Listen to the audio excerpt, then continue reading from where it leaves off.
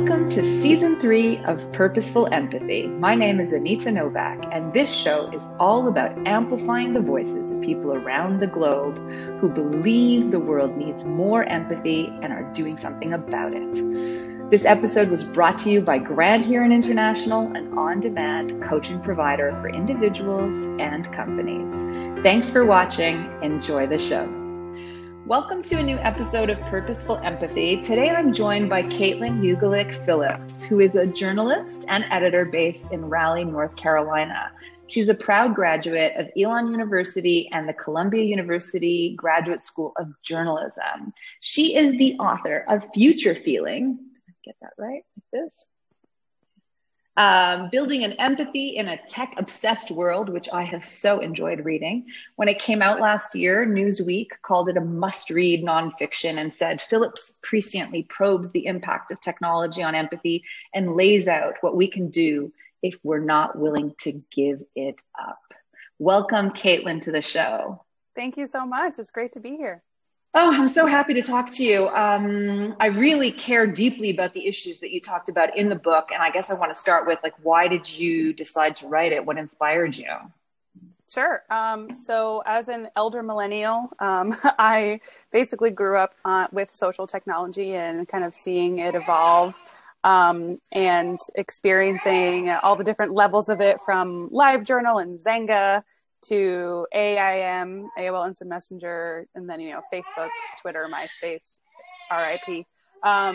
And you can hear my daughter in the background. So she's somewhat of an inspiration now as I continue my work. She wasn't here yet when I wrote the book, but I basically just kind of had seen that evolution and had so many experiences of essentially living life online where empathy seemed to just be something that could have just made those experiences better for everyone involved, and just didn't feel like part of of that world.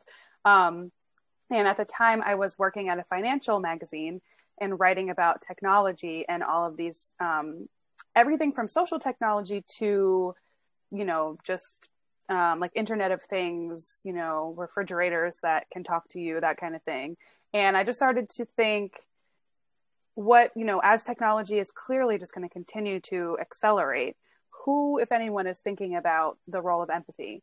And is this just going to get worse, or are we going to be able to make it better? And I bought a couple of books that I thought might answer that question, and they did not. And so I thought, well, I have these 2 degrees in journalism. Maybe I should try to write that book. So that was the inspiration.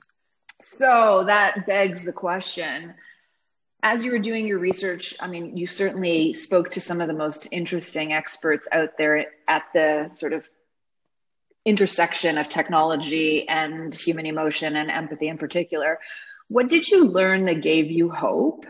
And what did you learn that really kind of gave you pause? Let's start with the pause so I can end with the hope. A lot gave me pause. I think probably one of the biggest things was learning more about facial recognition, AI, and the way that from the very beginning, there's just been this gap with people of color, that these algorithms were taught how to recognize faces using mostly white male faces. And, you can just look at that in a vacuum and say, oh yeah, obviously diversity is important, but then it started to play out in ways. The example I use in the book, or one of them, is a Google image search I think the search was for gorillas, and in the images came up pictures of Black couples. And then in the reverse, Black folks and other people of color having issues getting facial recognition systems to recognize them as people.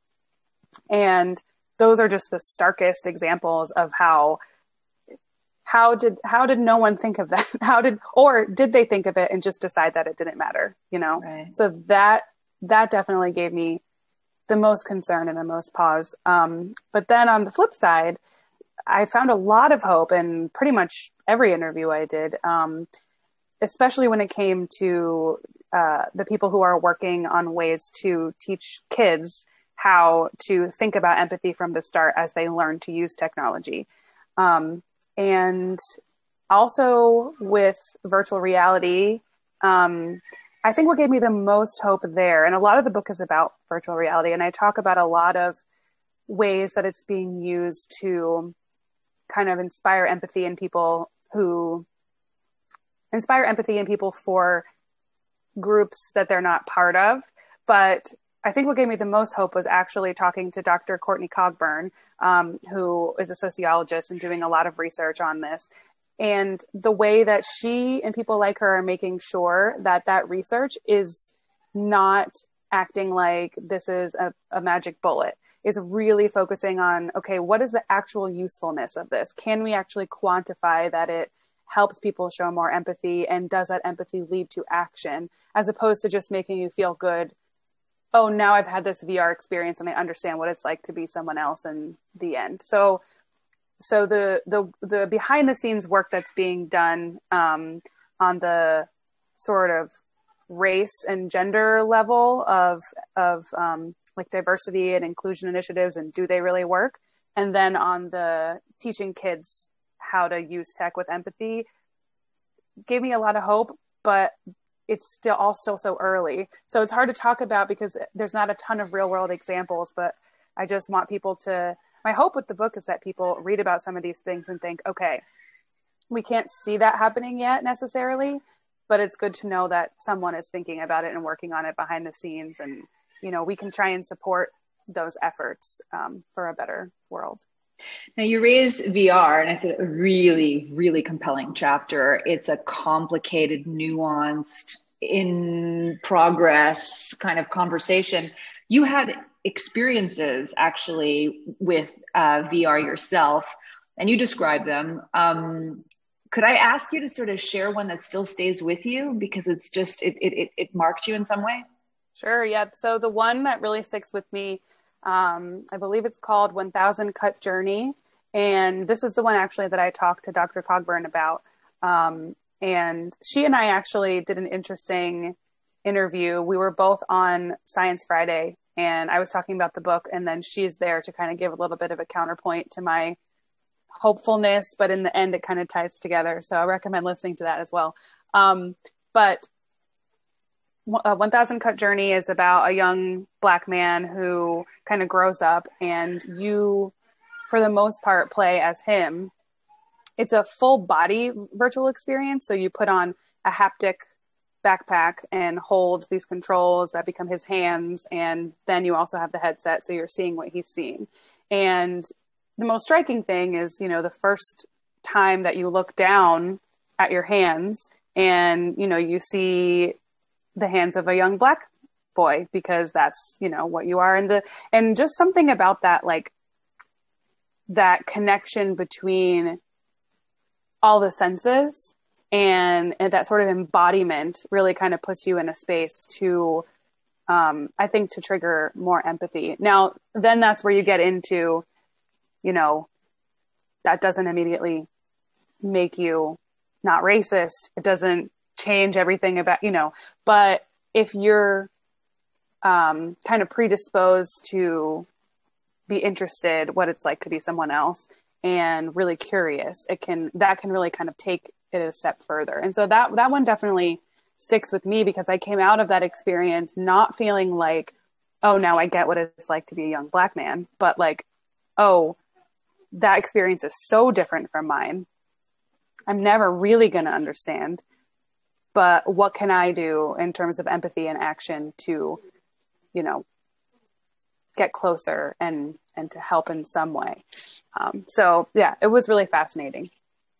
I loved when you described that in the book. So thanks again for sharing it with our viewers and listeners. What can individuals do to make empathy a bigger part of their social tech experience? So the biggest thing sounds like nothing, but is so important. And it's literally whenever something triggers a response in you, a tweet that you see, a Facebook post, anything, is to just take a minute and take a deep breath before you do anything. And it's essentially mindfulness. Everyone's telling you to do this all the time, but that really does help clear the way for empathy. And there's a lot of research on the fact that when you're heightened and you're in that fight, flight, or freeze mode, your brain can't really do empathy. It can't really do compassion, concern. It's hard to get into those nuanced things. And so the social culture makes it so that you feel like you have to say something about everything and right away. So you can be part of the conversation, or so you don't miss out, or so you can get more followers and clout or whatever. But taking just a minute to take a deep breath, calm down your nervous system a little bit, can really help, like, remind you that there are other human beings on the other end. So that's just the most basic thing, is what can you do to kind of regulate your nervous system to help the compassionate, empathic part of your brain come back online. Now, is everyone going to do that? No. Go ahead. Well, so it's so alive for me. And I want to come back to the question in case you have other suggestions. But just the other day, my fabulous social media coordinator sent me an email saying, I just saw somebody post a comment. I've taken it off. Do you want me to unfriend them? And it was a woman who used to report to me, and she had another line of reporting. This is like 10 years ago, more than 10 years ago. And over a period of time, the relationship, at work, didn't go in the right direction, and we had to let her go. And so the post was, how dare you, Anita Novak, talk about empathy when you treated me like such crap? Mm.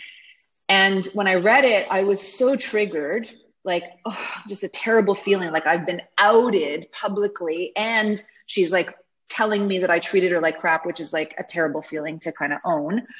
And it just so happened that it was early in the morning, and my husband and I were going to the gym together, and I spent the time kind of like working it off, but it took like half an hour or more to kind of like calm down from what it felt like for me viscerally, mm-hmm. to actually get to a place of, wow, if she's done that 10 years later, it really must still bother her. And I ended up she was blocked, so I couldn't reach her through my Facebook page, but through my husband's Facebook page, I wrote to her and I say, I got your message. And if ever you want to talk, because you want to find some closure, or you have some things that you want to share, I'm ready to listen, and I'd be happy to have a conversation with you. I haven't heard back from her, but it's so alive for me because, I mean, I don't know if anything will come of that, but I expect that I'm going to have some like really toxic social media at some point, and I'm not sure how I'm going to handle that. Like, I'm not super popular yet, but I just think the minute there's any notoriety, like, I don't know if you've experienced that. Like, have you been whiplashed in any way, and how do you manage it? Interestingly, since publishing the book, the only place I've seen things like that is in reviews or direct emails to me. And it's typically just like, why was this book not about something else that I think it should have been about instead of what it was about? So that's a little bit easier to let go of. But back when I started thinking about writing the book and starting doing the research, I was involved in a lot of situations like that. I was in a lot of Facebook groups, big groups of writers, big groups of feminists, big groups of, activists in different ways. And things like this happened all the time. And those were some of the experiences. It's just, I think that the people who created these platforms and taught us to respond, like, to the dopamine of getting a notification and all that, knew this about, how the brain works, and that we were going to be prompted to respond immediately while we're in that heightened state. And then that will make someone else respond, and then make us respond, and keep it going. It's about, how long can you stay on this website? But what that's doing to our relationships and our brains and our mental health is not great, as we now know. But yeah, you were able, because you were already on the way to the gym, to, work it out and start to take the other person's perspective.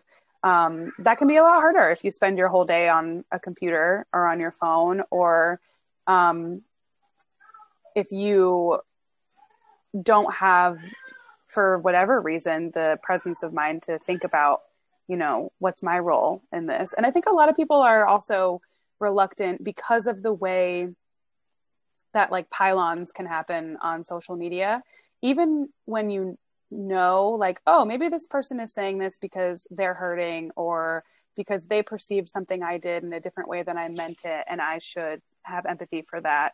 It's hard to respond in that way because everyone's watching the conversation.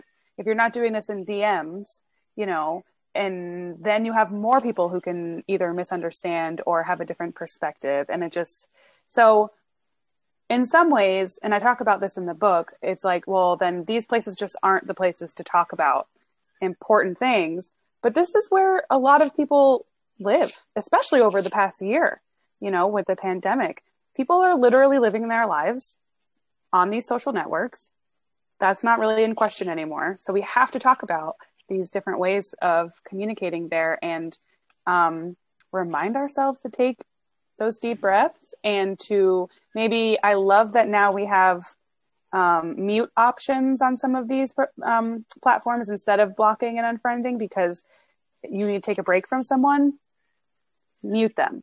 You're still friends, on the platform, but you don't have to see what they're doing. If you notice that a certain account or type of content is triggering, negative responses in you or making you feel like it's harder to take another perspective, you can curate that. You don't have to follow everyone all the time. And I think sometimes we need to hear that because it can feel like, a lot of this stuff is mandatory.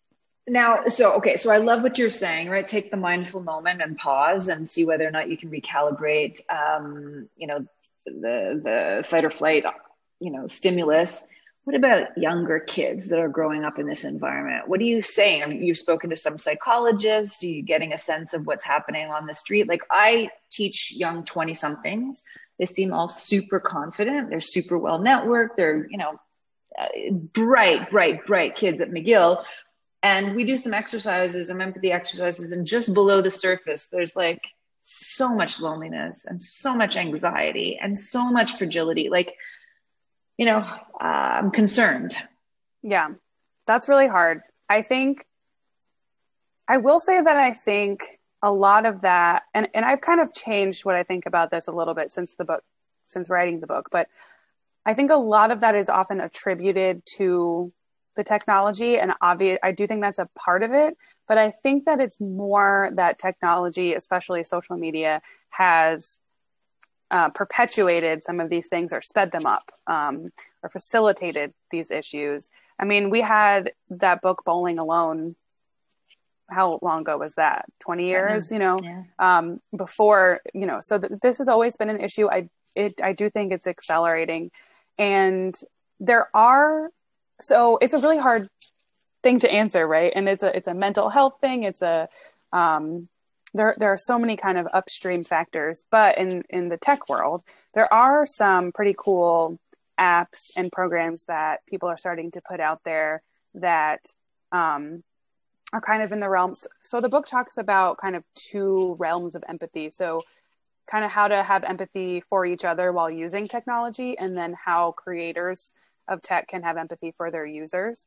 And so in this area, there's just been a whole proliferation of apps that are meant to help with mindfulness, help with mental health, and not just the ones that connect you to a therapist, but there's really cool games. So I talked to Jane McGonigal, who's just one of the coolest people in the world.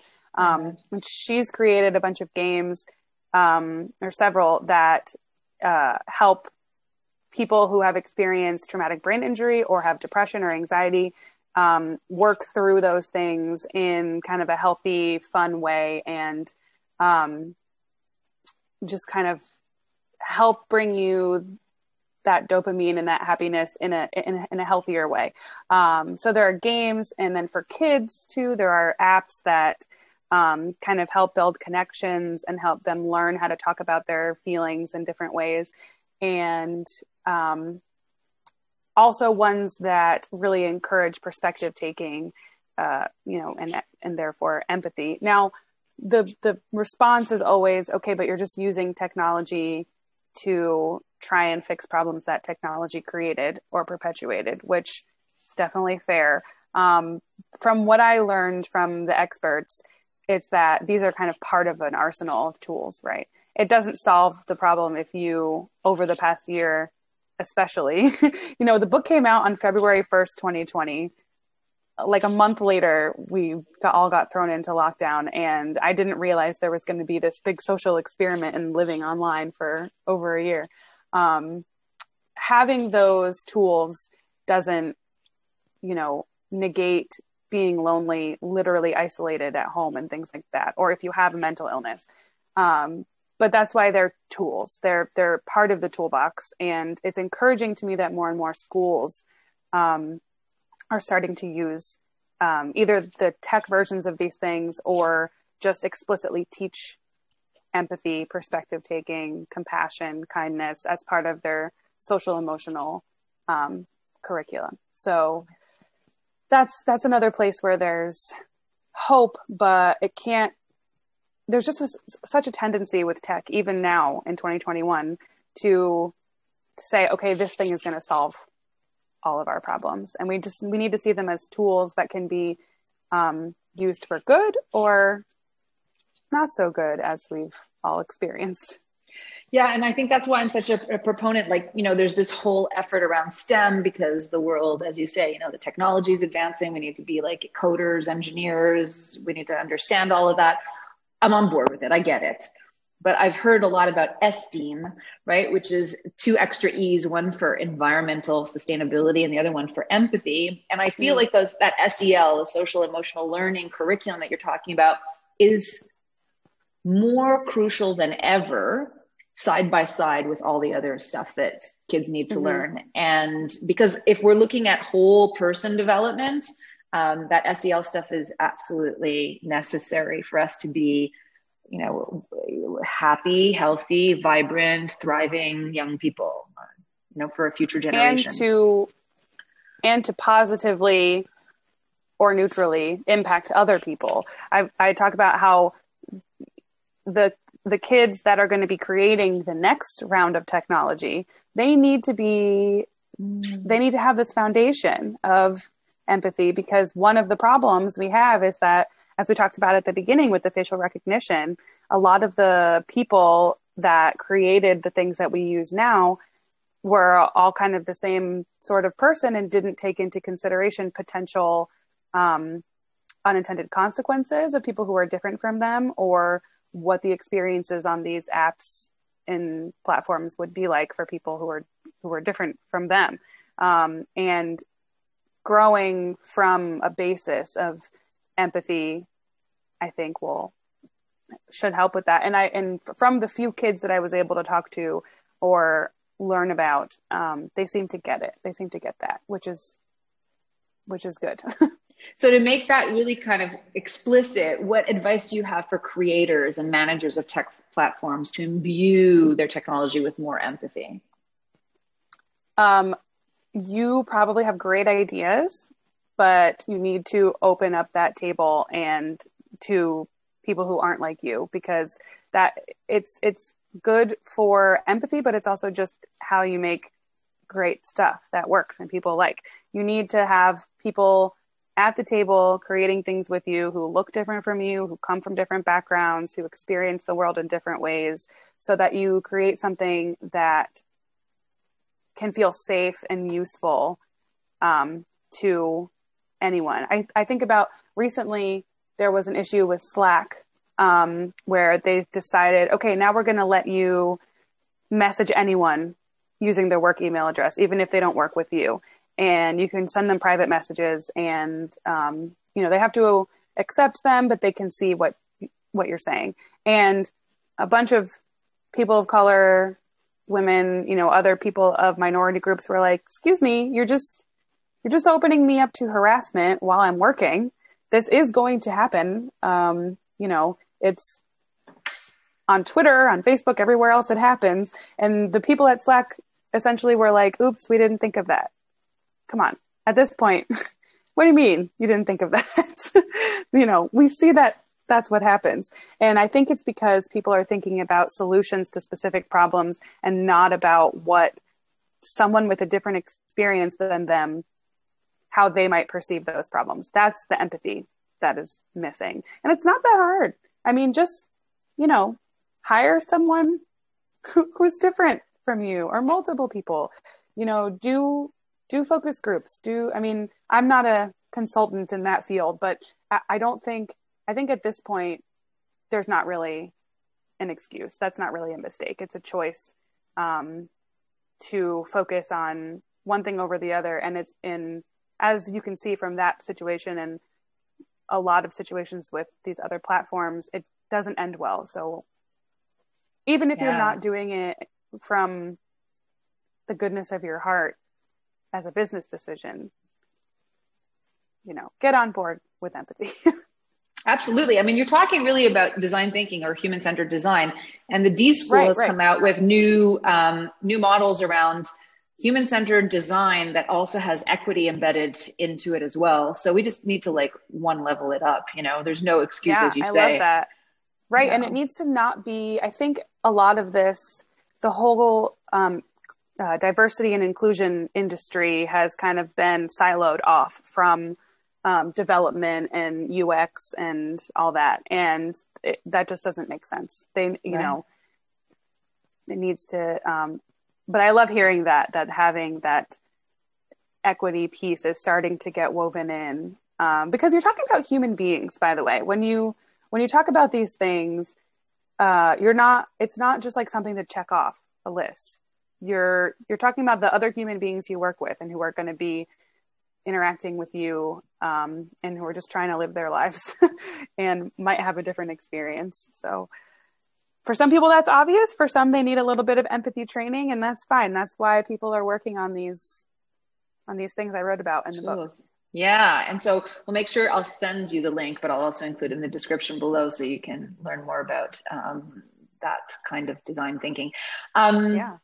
Speaking of the human factor, I love now, it's been, half a season where I've been asking guests to share a story if one comes to mind.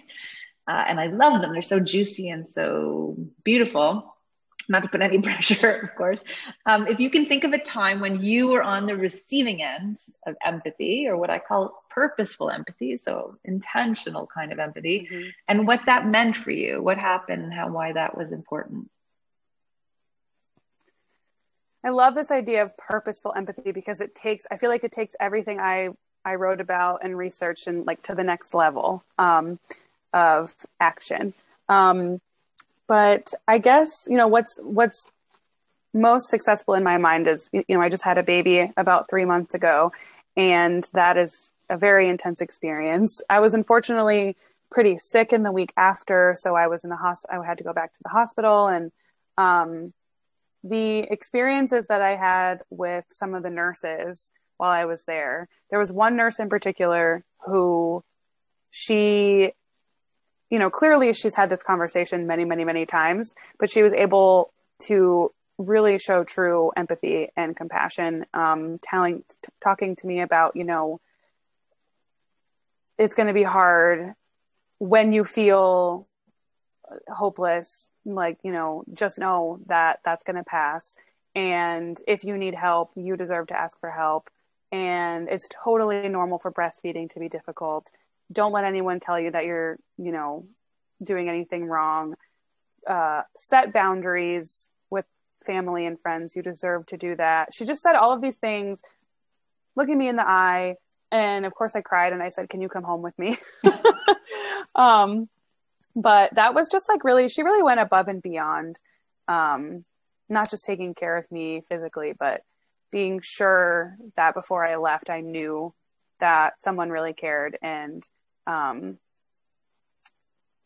thought it was important to remind me of my worth as an individual and not just a mom, before I headed home with my tiny baby. So that was a really powerful moment of empathy that I don't think I will soon forget.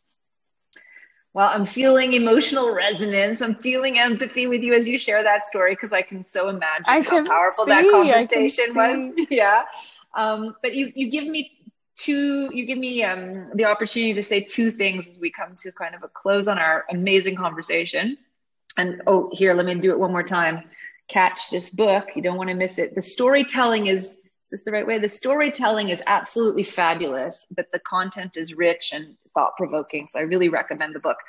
But the two things that I wanted to just say is, one, you give us an opportunity to just think about all the heavy lifting that the healthcare professionals are doing these days, and just to send kind of a little bit of love out to all of them. And the second thing, since there's a story about you being a new mom, I just want to acknowledge how much I appreciated that you found the time to have this conversation with me, and that we did hear your daughter in the background at the beginning, and you somehow managed to stay focused. But I love the fact that we didn't shut off for like the perfect timing when she was not crying anymore, because we need to give each other space to be fully human, even at work, doing the work that we're doing. And I think it didn't take anything away from our conversation. And if you listen back to it, you know, she was there with you. So Caitlin, right. Thank you so, so much. I want to say actually that I have hope that we talked a lot about how the past year has brought a lot of these things to light. And I think that one potential positive thing is it's gotten more acceptable to have your kid in the background of a conference call or a Zoom, or to have to be flexible. I think people are kind of getting hit in the face with the fact that their employees are human and have families and are trying to juggle a lot of things at once. And I'm hoping that there will be some lessons of empathy that come out of that we can take forward, even when we're not in a pandemic. So thanks for bringing that up as well. Hear, hear. So thanks to everyone who's watching and listening. We'll see you next time at Purposeful Empathy. What if you had access to your own council of coaches to help you break free from your thinking clutter, make that important decision, and liberate you from whatever is holding you back? At Grant Huron International, you get to select the coach of your choice anytime from any place. Visit granthuroninternational.com to harness the power of on-demand coaching today.